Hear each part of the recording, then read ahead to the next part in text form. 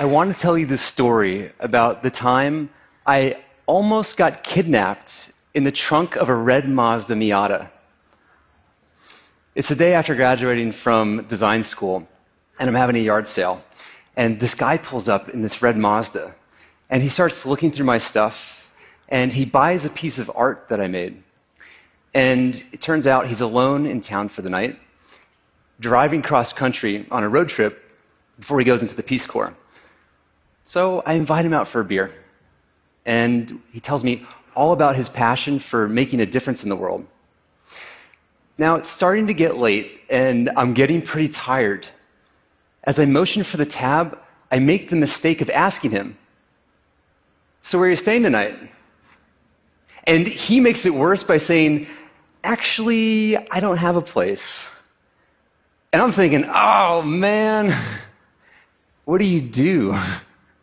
We've all been there, right? Do I offer to host this guy? But I just met him. I mean, he says he's going to the Peace Corps, but I don't really know he's going to the Peace Corps, and I don't want to end up kidnapped in the trunk of a Miata. That's a small trunk. So then I hear myself saying, "Hey, I've got an airbed you can stay on in my living room." And the voice in my head goes, "Wait, what?" That night, I'm laying in bed, I'm staring at the ceiling, I'm thinking, oh my God, what have I done? There's a complete stranger sleeping in my living room. What if he's psychotic? My anxiety grows so much, I leap out of bed, I sneak on my tiptoes to the door, and I lock the bedroom door. It turns out he was not psychotic.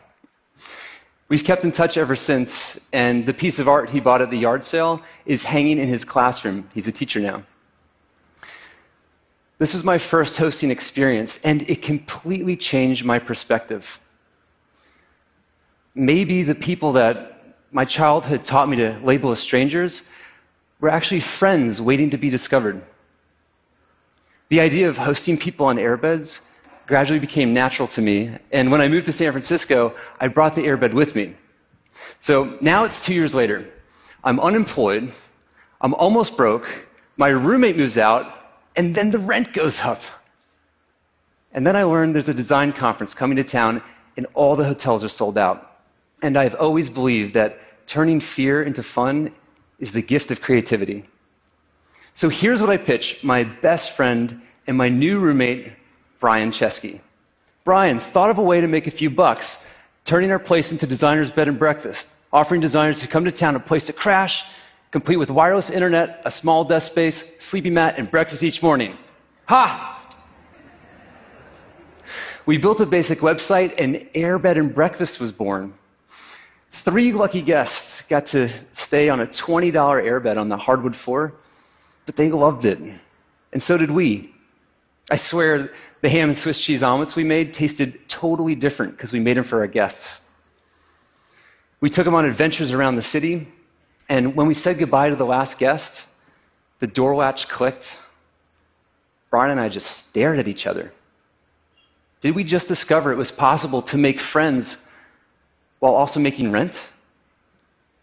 The wheels had started to turn.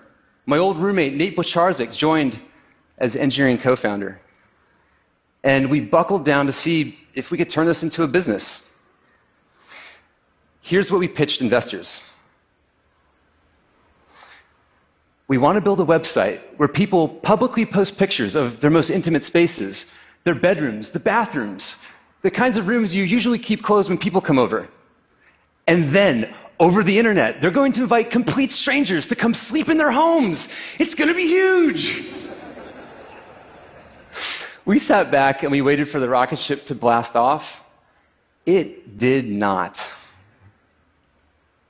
No one in their right minds would invest in a service that allows strangers to sleep in people's homes.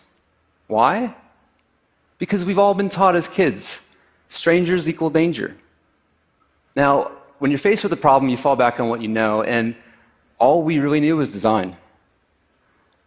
In art school, you learn that design is much more than the look and feel of something, it's the whole experience. And we learned to do that for objects, but here, we were aiming to build Olympic trust between people who had never met. Could design make that happen? Is it possible to design for trust? I want to give you a sense of the flavor of trust that we were aiming to achieve. I've got a 30-second experiment that will push you past your comfort zone. If you're up for it, give me a thumbs up. Okay, I need you to take out your phones.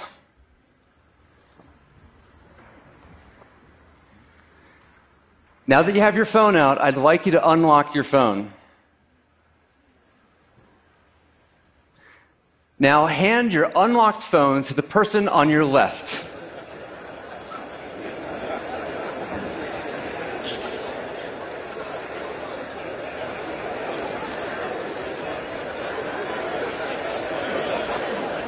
That tiny sense of panic you're feeling right now is exactly how hosts feel the first time they open their home. Because the only thing more personal than your phone is your home. People don't just see your messages, they see your bedroom, your kitchen, your toilet. Now, how does it feel holding someone's unlocked phone? Most of us feel really responsible.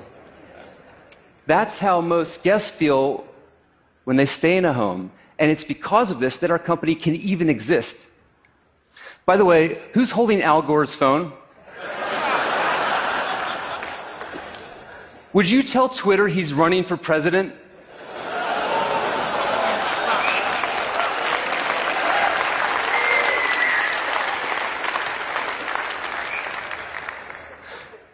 Okay, you can hand your phones back now.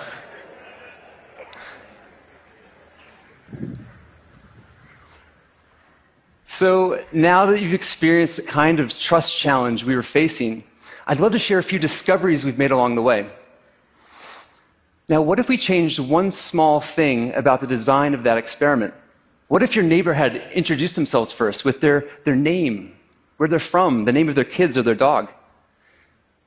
Imagine that they had 150 reviews of people saying, they're great at holding unlocked phones.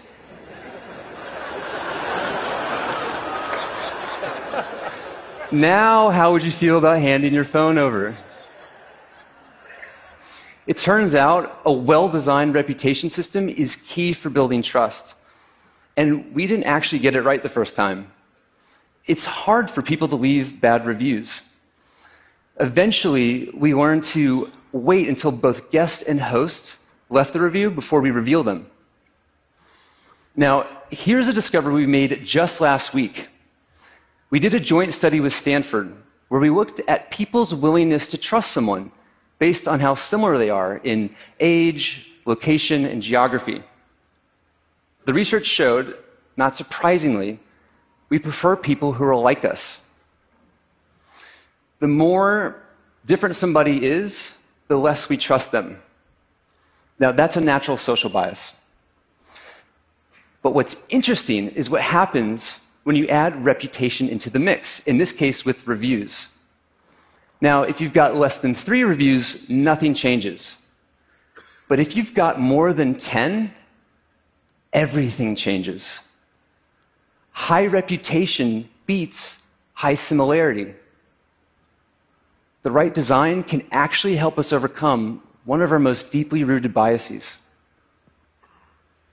Now, we also learned that building the right amount of trust takes the right amount of disclosure. This is what happens when a guest first messages a host. If you share too little, like, yo, acceptance rates go down. And if you share too much, like, I'm having issues with my mother, acceptance rates also go down. But there's a zone that's just right, like, love the artwork in your place, coming for vacation with my family. So how do we design for just the right amount of disclosure? We use the size of the box to suggest the right length, and we guide them with prompts to encourage sharing. We bet our whole company on the hope that with the right design, people would be willing to overcome the stranger danger bias. What we didn't realize is just how many people were ready and waiting to put the bias aside. This is a graph that shows our rate of adoption. There's three things happening here. The first, an unbelievable amount of luck. The second is the efforts of our team. And the third is the existence of a previously unsatisfied need. Now, things have been going pretty well. Obviously, there are times when things don't work out. Guests have thrown unauthorized parties and trashed homes. Hosts have left guests stranded in the rain. In the early days, I was customer service, and those calls came right to my cell phone. I was at the front lines of trust breaking, and there's nothing worse than those calls. It hurts to even think about them. And the disappointment and the sound of someone's voice was, and I would say still is, our single greatest motivator to keep improving. Thankfully, out of the 123 million nights we've ever hosted, less than a fraction of a percent have been problematic. Turns out people are justified in their trust. And when trust works out right, it can be absolutely magical. We had a guest stay with a host in Uruguay, and he suffered a heart attack. The host rushed him to the hospital. They donated their own blood for his operation. Let me read you his review.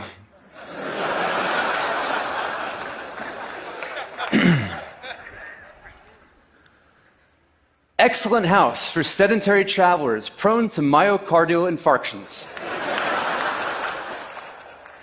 The area is beautiful and has direct access to the best hospitals.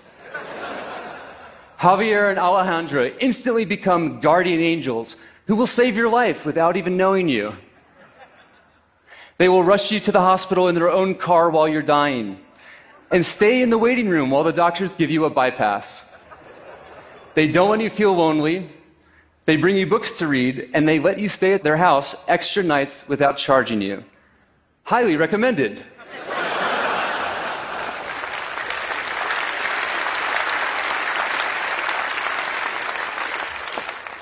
Of course, not every stay is like that. But this connection beyond the transaction is exactly what the sharing economy is aiming for. Now, when I heard that term, I have to admit, it tripped me up. How do sharing and transactions go together? So let's be clear. It is about commerce. But if you just called it the rental economy, it would be incomplete. The sharing economy is commerce with the promise of human connection. People share a part of themselves, and that changes everything. You know how most travel today is I think of it like fast food, right? It's efficient and consistent, right? At the cost of local and authentic. What if travel were like a magnificent buffet of local experiences? What if anywhere you visited, there was a central marketplace of locals offering to get you thoroughly drunk on a pub crawl in neighborhoods you didn't even know existed? Or learning to cook from a chef of a 5-star restaurant. Today, homes are designed around the idea of privacy and separation. What if homes were designed to be shared from the ground up? What would that look like? What if cities embraced a culture of sharing? I see a future of shared cities that bring us community and connection instead of isolation and separation. In South Korea, the city of Seoul, they've actually even started this. They've repurposed hundreds of government parking spots to be shared by residents. They're connecting students who need a place to live with empty nesters who have extra rooms. And they started an incubator to help fund the next generation of sharing economy startups. Tonight, just on our service, 785,000 people in 191 countries will either stay in a stranger's home or welcome one into theirs. Clearly, it's not as crazy as we were taught. We didn't invent anything new. Hospitality has been around forever. There's been many other websites like ours, so why did ours eventually take off? Luck and timing aside, I've learned that you can take the components of trust and you can design for that. Design can overcome our most deeply rooted stranger danger bias, and that's amazing to me. It blows my mind. I think about this every time I see a red Miata go by. Now, we know design won't solve all the world's problems, but if it can help out with this one, if it can make a dent in this, it makes me wonder, what else can we design for next? Thank you.